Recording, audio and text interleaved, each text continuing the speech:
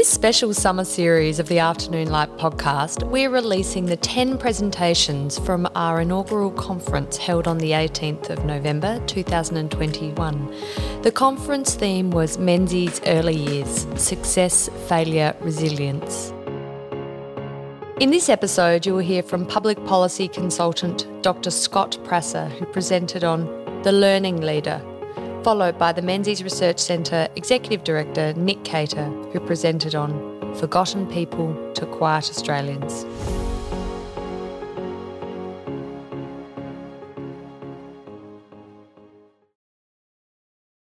So the theme of my talk is Menzies, the Learning Leader, and I've subtitled it, Why Menzies Kept on Winning. So if you go to the next slide, please. The key themes is that there are many reasons for Menzies' success from 1949 to 1966. He had immense capabilities, he had bits of luck, the times are with him, the opposition was divided, and they had variable quality leaders. But I also believe that what was really pivotal was his experiences in his first time as Prime Minister and the opposition years that followed. And Menzies learnt a lot from the failure, like all of us do. He also developed and showed considerable resilience. He built on his considerable talents. And I think throughout the whole of Menzies' time in the second Prime Ministership, he kept learning and he kept adapting. And it's not the full explanation, but I think it's a pretty important one. I think it's too easy to say Menzies won 16 years of office and 7 elections just because of luck and because the opposition is divided. It's learning how to exploit those opportunities and also moving with the times that really show why Menzies was so successful. So if you go to the next slide, thanks. So I say that successful long-term leaders, and the most successful long-term leader in modern time is Angela Merkel from Germany, is they learn from experiences, they don't get stuck in policy or political ruts, they develop personally, and they retain their own style. They don't become identikit leaders, and they keep their own particular style and approach. And they show self-awareness of their own flaws. And certainly Menzies quite early on knew some of his own flaws, which I'll talk about.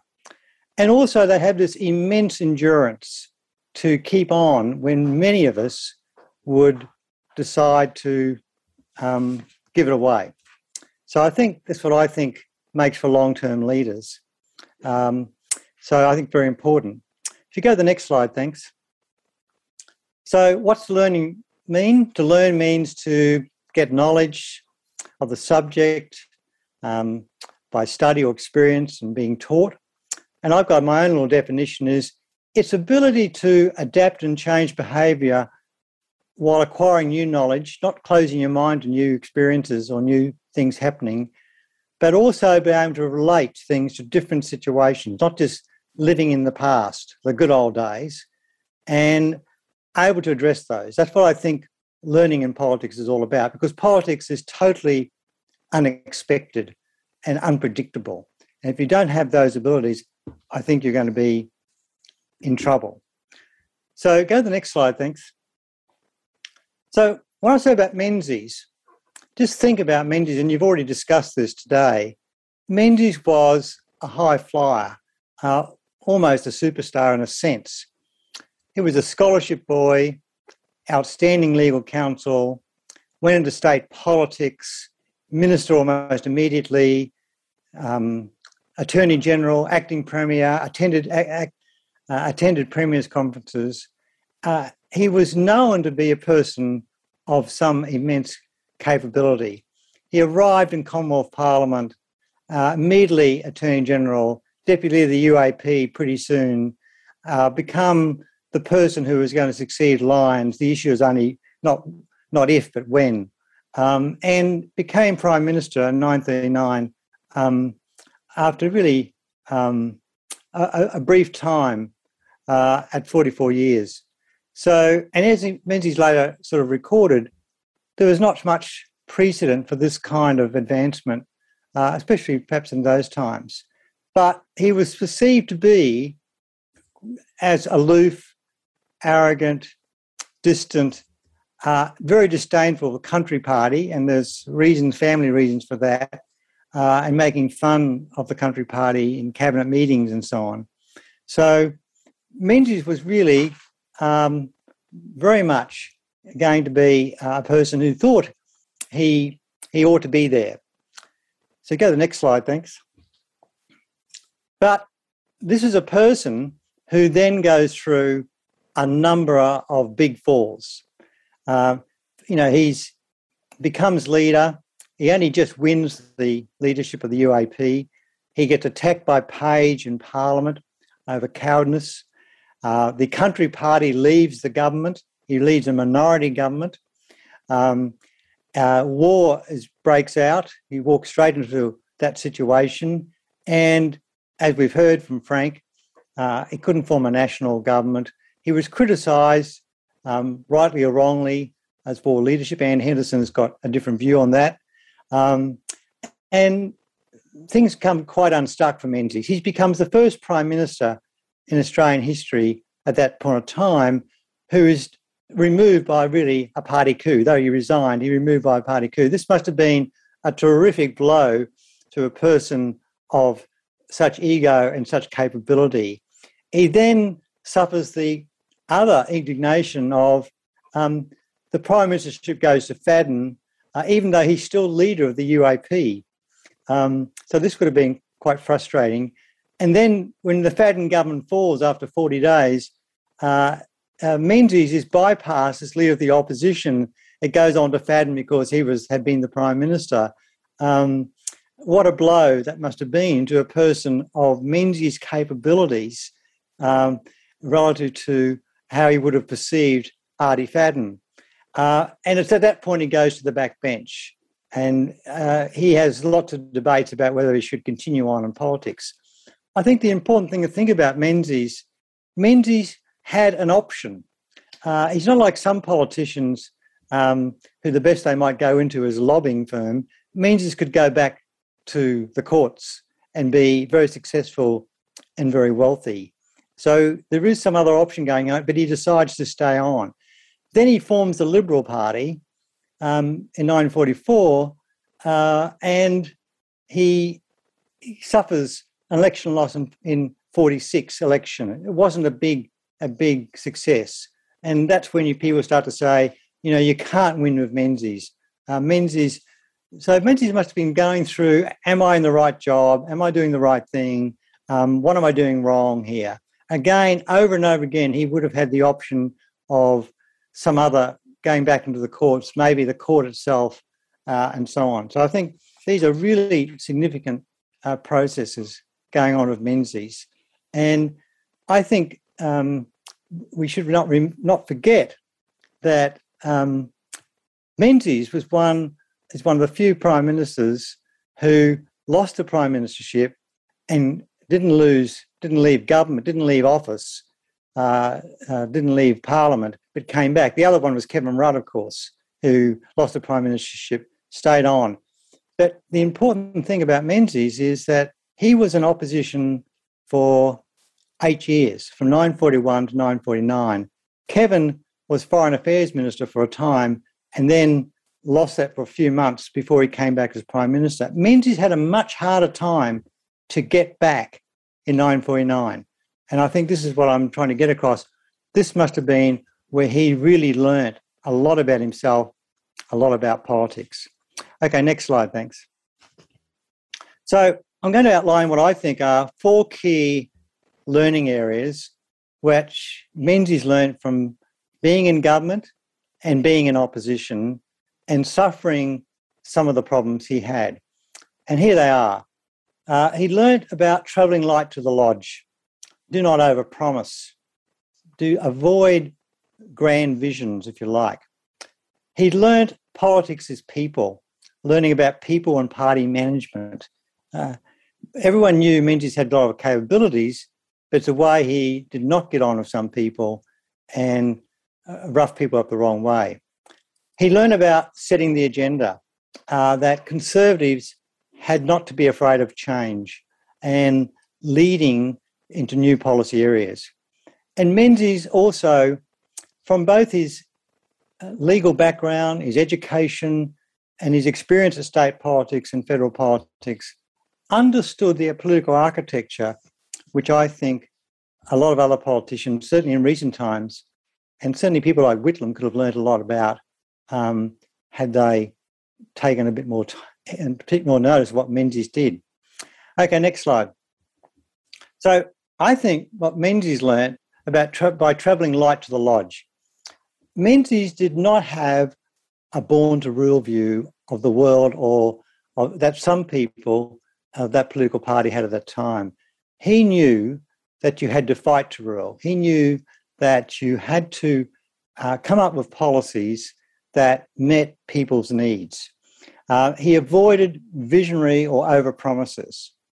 He avoided things what I call recreational issues that might appease or appeal to certain groups. He addressed the basic concrete issues. He's forgotten people's speeches are all about those things, the home and education and family and so on. He really was zeroing in on what mattered to people. And as policies that I'll talk about will highlight that. He understood that, he didn't go to elections with massive programs. And he once said in one election telecast, you know what we stand for. We stand for good, stable government. You know our policies because you see the economic growth around you. You see the low interest rates and so on. And also, he talked about his leadership. What he learnt was responsible leadership, not crusade leadership. Leadership that was responsible to a range of issues at different times. I think Menzies learnt from what the Labor Party was doing. He had learnt from predecessors in the UAP and the Nationalist Party, Bruce in particular. He learnt about how far to go and what to carry with and what was of interest to the average person. The next slide, thanks. Menzies, politics as people, learning about people and party management. I've got a quote here from Professor Mackenzie, a British political scientist. When appointed, the leader leads, the party follows, except where the party decides not to follow, then the leader ceases to be leader. In other words, the leader's got to take his party with him. And Mr. Turnbull didn't understand that. John Gray Gorton didn't understand that. I think, and Howard got to understand that. And also Abbott probably in that category. It's no use. Leadership is not by command. It's by ensuring that you're able to accommodate your party and bring them with you. And I think Menzies operated on two levels. Within his own party, he'd learned the people who had been against him, he learned to forgive them. They got ministerial posts and they got overseas posts. He learned when to promote and when not to promote and when to sack and not to sack. There was not massive sackings of portfolios of people. He put up with Billy McMahon, as we all know, though he knew McMahon was sometimes leaking. He had McMahon in. He knew how far to push things. He moved from becoming an arrogant figure to becoming, within the party, a father figure and a person that people could approach and discuss and hear his stories and so on. I think these are really important attributes, and I think they only came about because of what he went through from 941 to 949. Then there's the issue of the country party. It means his father had lost his seat in the state parliament, Victoria, to a country party. Menzies made speeches very critical of the special deals for the country party. Menzies was treated badly by the country party, who moved emotions against him and sat away from him. He had the attack by Earl Page. He had the Artie Fadden issue I've discussed about. And he moved from taunting the country party to accepting them. To manage coalition government, you need the country party to form a government. and he got to understand that. And Brian Costa once said about Menzies was too overindulgent with the Country Party on policy issues and on redistribution issues and so on, which is probably true. But just remember, in the first more or less budget of the Menzies government, 1949, 51, 52, there was problems with the budget. Fadden wouldn't accept the advice of Treasury and almost threatened to end the coalition. Menzies softened on that approach and kept the coalition together. And that's, I think, a terrific learning thing that Menzies learned about himself and about managing the coalition. And when Liberal leaders don't manage the coalition, they're in trouble. And you see what happens over and over again when that happens. Next slide, thanks. Thirdly, Menzies learnt that, yes, you can get into government by attacking the government of the day and the opposition to some extent, but you've got to do something a bit more than that. And I think it's really important. Everyone should read Menzies' forgotten speech, the speech he made when he opened the 1944 conference of the Liberal Party, where he outlined 8 major criticisms of the United Australia Party. And one of them was, there can't be a party of reaction. There's got to be a mass political party. It's got to be a party where people feel that they have input into it. And you've got to have policies for the future. There's no doubt that Menzies' policies were the future. And I think some people misconstrue the loyalty to the Crown and so on and so forth. Yet under Menzies' time, we had massive migration, massive change, and I think he provided a sense of stability for that. So Menzies always had a broad-based approach. He largely resisted extreme measures, except maybe the Communist Party ban, but in the context of the time, may be different. He was pragmatic and incremental about public ownership, public enterprises, two-airline policy. But throughout Menzies' period, it was a modernising period with not excessive reform or change. He picked on some really important things. He against the trend of the time, nationalisation of bits of the economy, he went on home ownership rather than public housing. He did make big strides in education, university education in particular, after he won the 55 election, which was very pivotal to him. He although a federalist, he accepted that there were roles for the Commonwealth government, which he was willing to push. So he was flexible and kept, in many ways, off-putting the opposition. He made the ALP, to me, he made the ALP look sometimes out of date and doctrinaire. And I think that was an important thing. So I think that's rather interesting what he did in those areas. And also I think what's interesting, again, over and over again, when he had some near misses, like the 61 election, he took remedial action. And some say he took some of the policies from the Labor Party. Partly he did. He also started to tackle the state aid issue and education. The other thing that happened in that period was that Britain was going to join the European Union, European Common Market at the time, and Jack McEwen, Country Party leader, was pretty adamant that Australia had to get into the Act.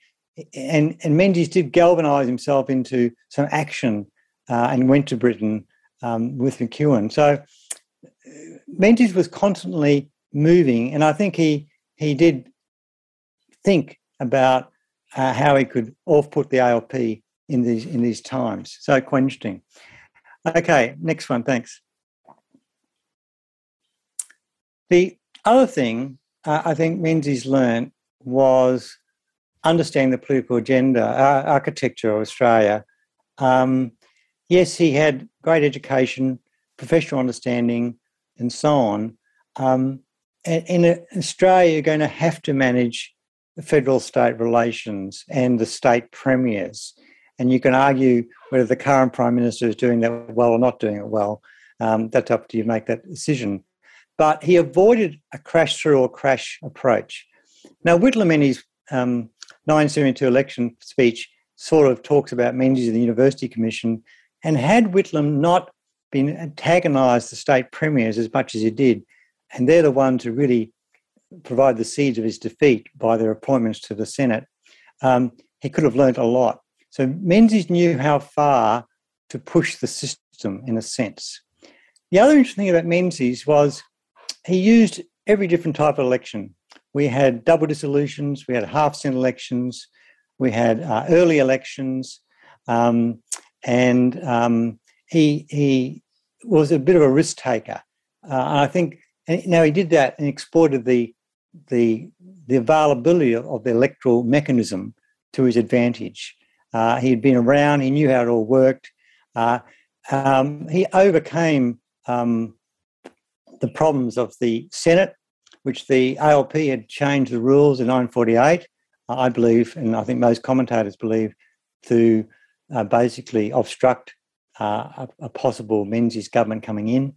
And he learned to manage those processes extremely well. So I think all these factors, all these different factors, I believe, partly he had these capabilities, but partly he had seen how things operated at both state and federal level and learnt about how to use these different aspects effectively.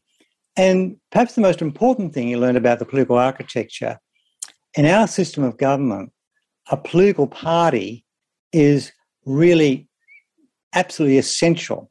And the non-Labor side of politics had different political parties. The ALP had splits in their parties, but they still came back to the core ALP. The non-Labor side of politics had different versions of their parties, which often fell apart.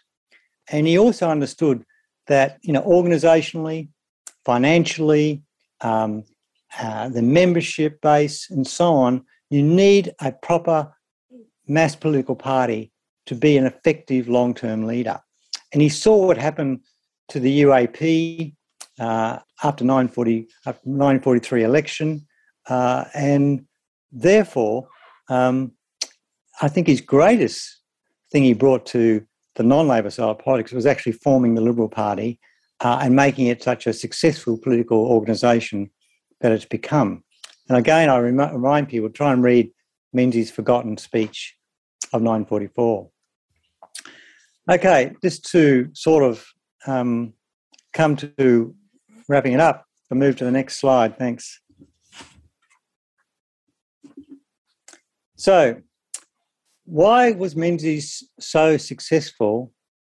My thesis is it's, yes, a person of immense capabilities, but also a person who learned to build on them and also to modify some of his behaviours and some of his sharper points, if you like. Menzies was certainly highly regarded. No one underestimated Menzies, but Menzies has never been properly understood in a sense. People have often misunderstood that he was just an old conservative, and that was not Menzies at all. Menzies understood what constitutes political success. It's not visions, but daily needs of the electorate. He knew what counts in the home, what counts in the family. They were very important things. And delivering stable government was very important. Stable government doesn't mean non-active government. That's a different game. So I think that's really important of what constitutes success, and how far you can push the system, how far you can modify things. The other thing about Menzies was he never lost his nerve. This is what I sort of quite like. about leaders, great leaders, whether they're generals or they're political leaders. In 1939, he only just won the leadership of the UAP.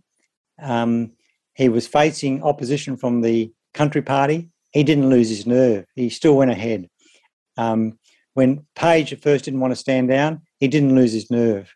He didn't give in and let Page stay on as Prime Minister. He kept on. In 1940, the election, government, he loses three important colleagues.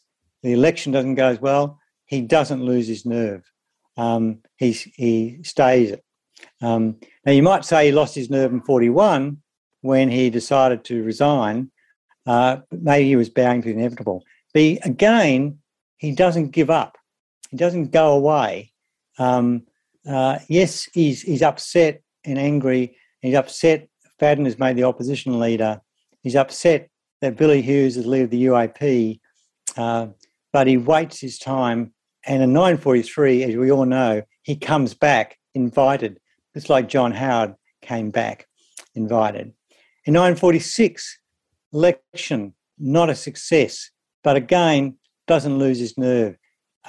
He spends his time going to America, writing for newspapers, studying the American election, picking up on television, becoming a true professional, if you like, not an amateur, like so many of his predecessors had been, perhaps. And then 51 on referendum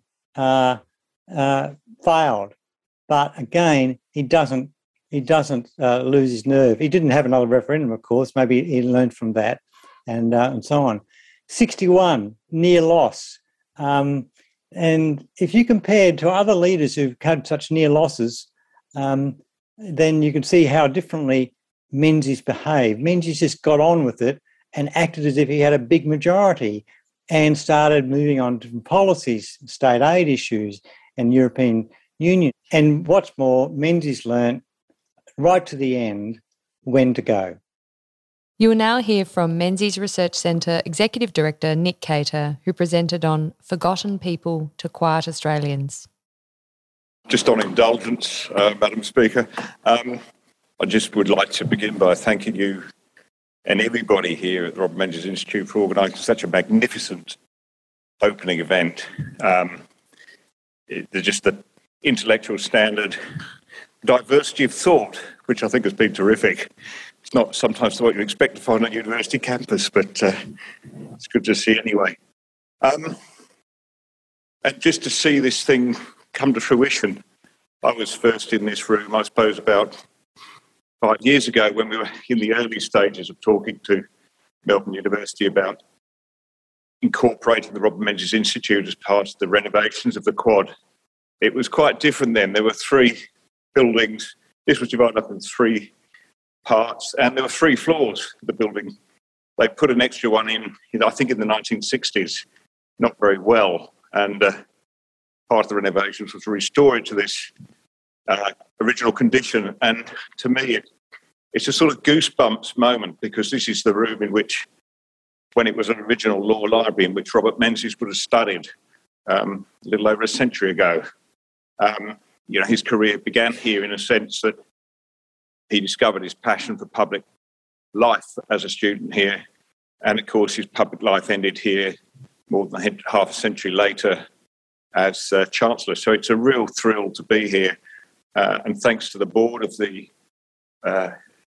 Institute, thanks, of course, to the Vice-Chancellor, Duncan Maskell, and his predecessor, Glyn Davis, who was such a good sporter, and, of course, the Chancellor, Alan Meyer, who's been a great supporter of this project. But it's good to see it eventually underway, and we can get down to the business of the Robert Menzies Institute now, which is really to not just talk about the legacy of Menzies as a historical exhibit or a historical study, but the philosophy behind it, as David began, I think, so aptly today, pointing out that what is yet to be fully explored, although David does it magnificently in his 4, soon to be 5-volume work on Australian liberalism, the ideas and the fact that ideas matter. So it's with that in mind that I come to look at the Forgotten People speech and the Forgotten People and their successors and Menzies' influence on everything I think that's happened in Australia since.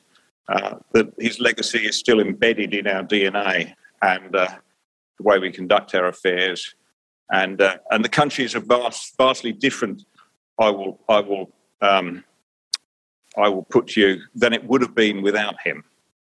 He was a consequential figure, consequential because of his ideas. It's very much, excuse me, Zach, this is an early draft of the wonderful chapter I intend to present to you, but part of the benefit here of these sort of events, of course, is we can get feedback and things I perhaps haven't got right or need to go back and look at. I welcome your suggestions. So back to Robert Menzies, and in his final year at Wesley College, his flair for language was recognised with a prize for original poetry on the subject of heritage and heroism. He was presented with a 1906 edition of the works of Alfred Lord Tennyson, which now sits just across the road in the Robert Menzies collection in the Baillieu Library. It's inscribed, "To Robert Menzies with best wishes for a successful career." I think that sort of came off. And it's dated June the 3rd, 1913. In the margin adjacent to the closing lines of the poem Ulysses, "To strive, to seek, to find and not to yield," Menzies has put a pencil jotting a reference to Captain Scott. News of the death of Captain Robert Scott Faulkner finally hit Australia in February 1913, almost a year after his death, as he was after his team had reached the South Pole and then perished in a blizzard. His heroic endeavour became a sort of metaphor, an exemplar for the times of personal endeavour and grit and strong moral character. Almost 3 decades later, as Australia was fighting for its survival in the Pacific War, Tennyson's spirited exhortation reappeared without attribution, probably because it didn't need it at that time. People would have recognised it, towards the end of a radio talk some 30 minutes long that was broadcast live from the studios of 2UE in Sydney and relayed to the station's affiliates in Melbourne and Brisbane. Menzies' Forgotten People radio talk was delivered on Friday, May the 2nd, 1942 at 9:15 p.m. as Australia faced the most dangerous moment in its history. 3 months earlier, an estimated 243 people had perished in the attack on Darwin. 2 weeks after the radio talk, Japanese submarines would be entering Sydney Harbour and firing torpedoes at ships at anchor. But the appeal for steadfast determination, for which Menzies evokes the words of Tennyson, is not in relation to, it's not a rallying cry to war. It's instead something he evokes as he talks about his post-war manifesto, in which enterprise and moral endeavour would be the key to prosperity. The 38 essays that comprise the Forgotten People radio talk were broadcast between May 1942 and November to an appreciative audience, quite a large audience. They asserted the principles of Australian liberalism: individual freedom, equal dignity, parity of opportunity, personal and community responsibility, the rule of law, constitutional parliamentary governance, economic prosperity, and progress that would be driven by private enterprise, motivated by reward for effort. Together, the talks form a succinct summary of the political philosophy that shaped post-war Australia and remains, as I say, the default position for political debate to this day. Of the many articulate defences for classical liberalism in the English language in the latter half of the 20th century, few spoke more potently or directly to the lives of ordinary people than Menzies. The successful application of the philosophy outlined in the Forgotten People series set the terms for Menzies' 7 terms in government, and his testimony to the power of ideas. The year 1942 is a significant one in Australian history, arguably the most significant, as Dr. Brendan Nelson, the former director of the War Memorial, has observed. It was the year of the pivotal naval battle or battles in the Pacific that decided the course of the war and protected Australia's sovereign territory. It was the year through that defence of the Pacific that we forged our alliance with the United States, later to be formalised in the ANZUS Treaty. But it was significant too in the drawing of the battle line of ideas, between competing ideas about the nation-building path that Australia would follow after the war.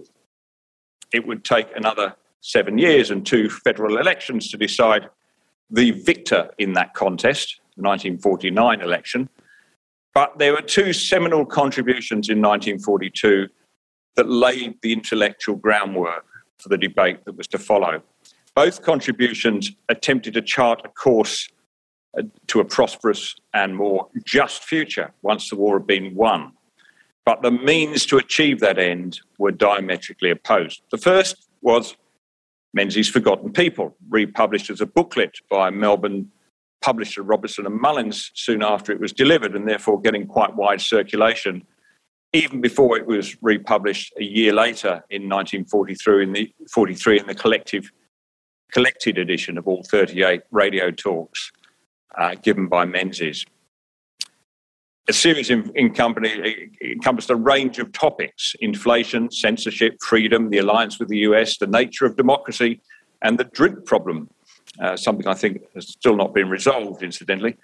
But all of the speeches elaborated on this consistent philosophical argument that individualism was more effective and a more human way to organise our society than collectivism. The second contribution to that debate was the Beveridge Report, which was published in London on December the 1st and was soon circulating in Australia. Indeed, there was much pre-publicity. The discussion of the contents was much looked forward to in the Australian context. It had been commissioned by a Labor minister in the coalition, the wartime coalition that Churchill assembled, Arthur Greenwood. And he'd simply asked Beveridge to go away and conduct a survey of existing national schemes of social insurance and make recommendations as to how they might be improved. But Beveridge, in a classic example of Mission Creek, went a good deal further. He took it upon himself to, perhaps with the encouragement of some of the Labor members of that Churchill coalition, to expand his brief, to deliver a comprehensive blueprint for overcoming the 5 giant evils of idleness, ignorance, disease, squalor and want. And he'd do so by the construction of a massive edifice known as the welfare state.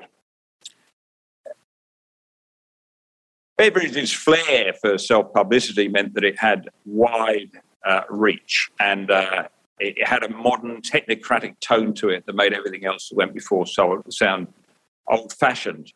In substance, however, it was predicated on a familiar utopian vision for a more equal, less competitive society in which the state assumed responsibility for the allocation of capital and scarce resources and would iron out the supposed defects of capitalism by pooling risk.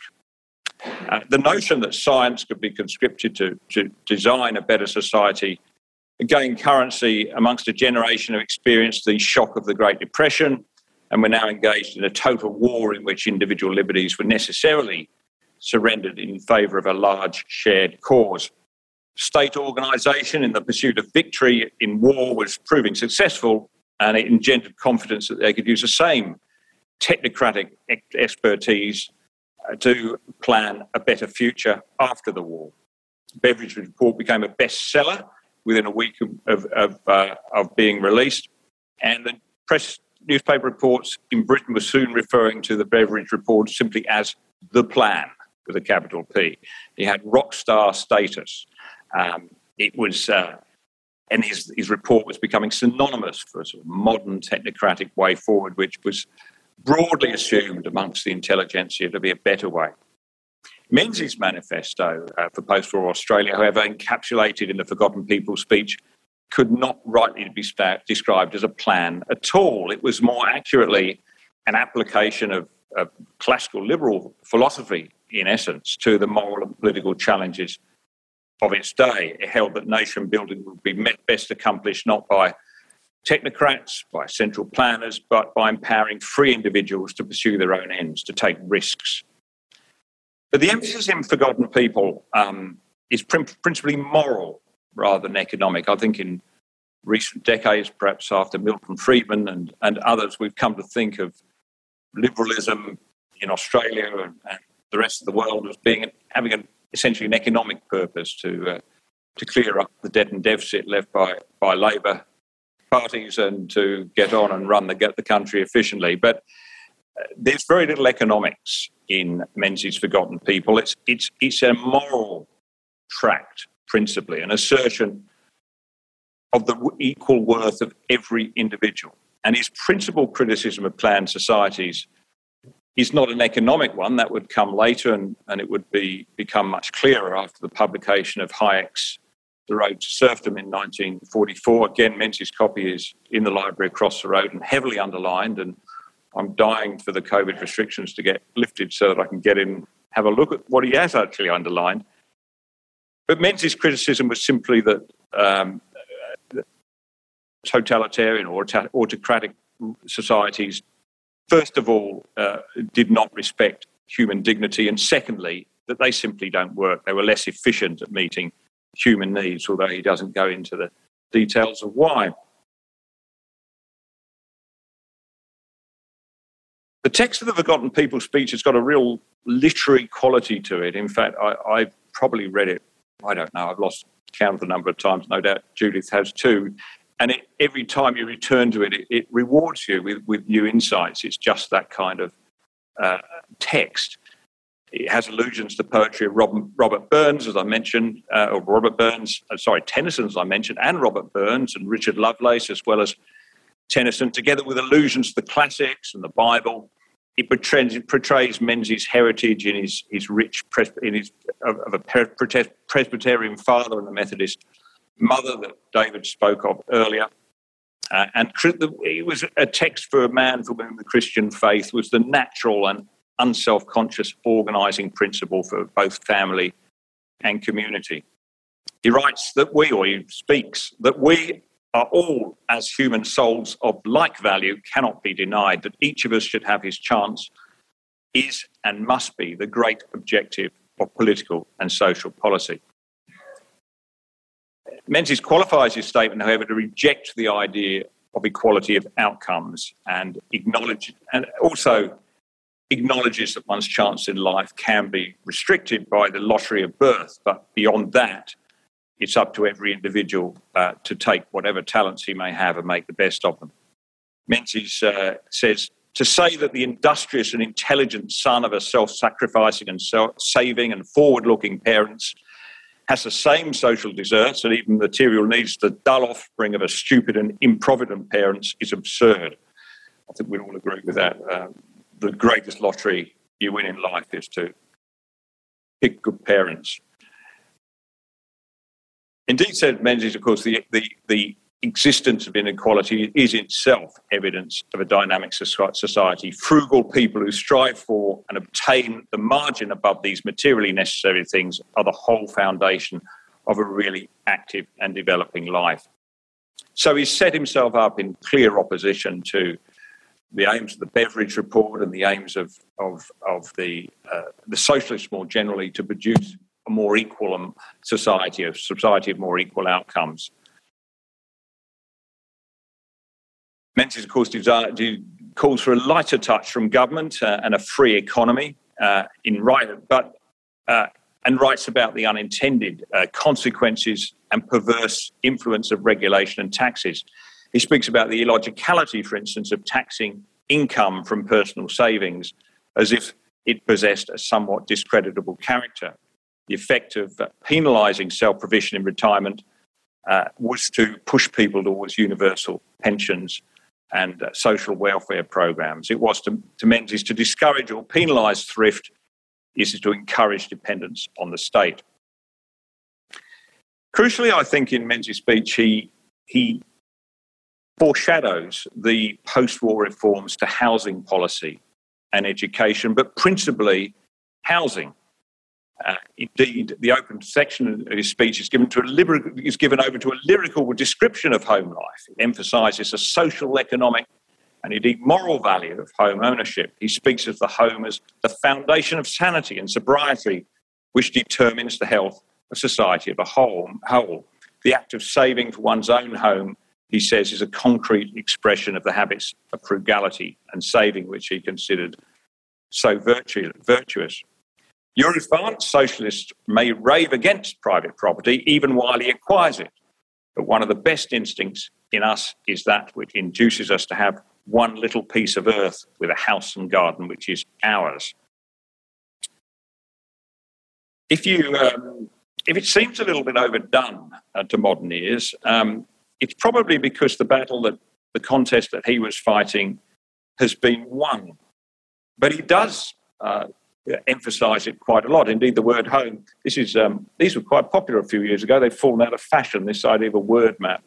This is the frequency of words in the Forgotten People speech represented in size. You'll see homes is large, home is separate, so singular. Put the two together and they become the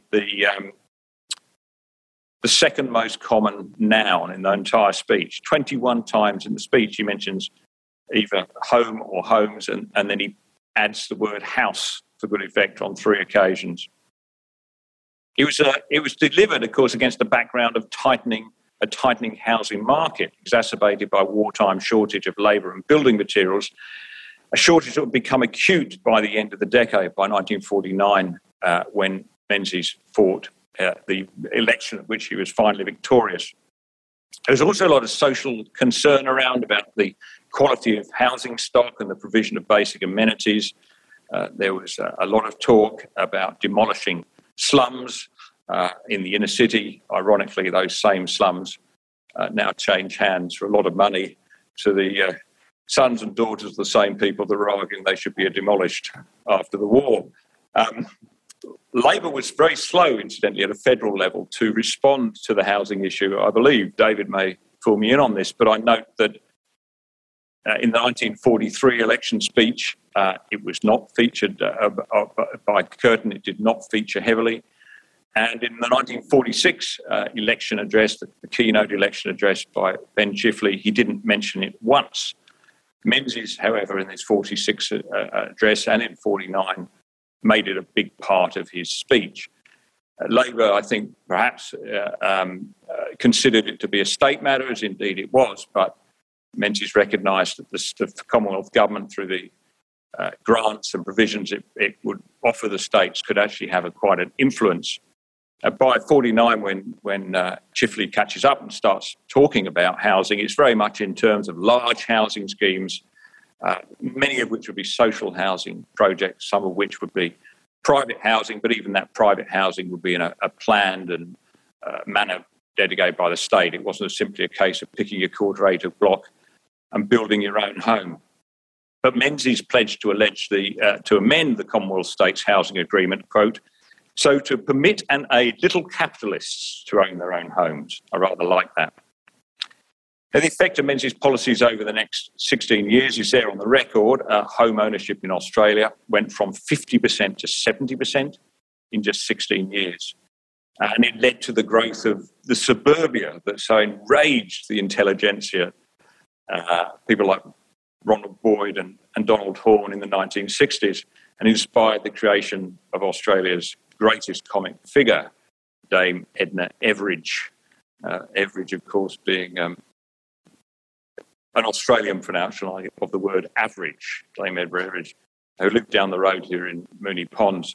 I was thinking of entitling this speech, by the way, Everage versus Beveridge, but I'll save that for the later incarnation, because Dame Edna, for all her sort of comic genius, does in many ways epitomise the sort of suburbia that Menzies created, a woman who's above her station. She feels she deserves better, but then ordinary people could feel that in the 60s because they had their own house, they had their own car, much to the irritation of many on the left who still believed in the great communist ideals and believed that these things like cars and homes were there to pamper the working class so they wouldn't revolt.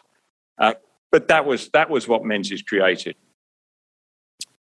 The Forgotten People, well, I'm running out of time, Georgine. Tell me how long I've got. Then I'll skip you. I'll skip on to the... I'll come to the... By all means.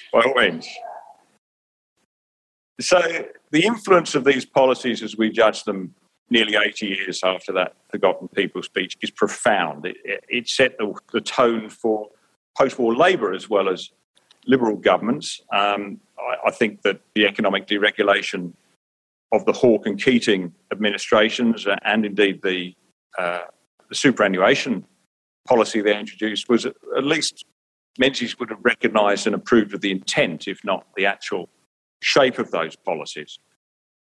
And they recognised, of course, in the superannuation, the value of personal savings. Well, if you wanted to do a counterfactual history of Australia without Menzies, it's always hard, of course. This country was unique in its geography and demographics and its abundance of natural resources. But let's imagine roughly what Australia would now be like if we'd taken the same course as Britain, for instance, which followed the Beveridge Pram more or less to the letter for 34 years, from the election of the Clement Attlee government in 45 to the defeat of Callaghan in 79. Would the nation be more or less prosperous? And would that prosperity be more even distributed or less? Well, for some evidence on that, I'll just close quickly with the latest Credit Suisse report on global wealth, which compares nations on these questions. Australia's got the fourth highest amount of personal wealth per capita. Wonderful thing. But the influence of Menzies' policy is more observable in the distribution of that wealth. So we rank behind Switzerland, United States and Hong Kong on mean wealth as a measure, but median wealth, of course, which more accurately says what people in the middle are worth rather than the extremes of wealth and poverty at the other end, Australia comes top in terms of median wealth. And measured by the Gini coefficient, we're relatively low. Income is relatively redistributed by world standards. In the United States, 31% of wealth is held by 1% of the population. In Sweden, that great exemplar of the equal society, 35% of wealth is held by 1% of the population. In Australia, just 19.4%, which is very, very low by world standards. So my argument is that, and the nature of that wealth very quickly, 60% of Australian household wealth or personal wealth is tied into property, only 40% in equities, which would be your superannuation. And the housing element of that, the property element, is more equally distributed.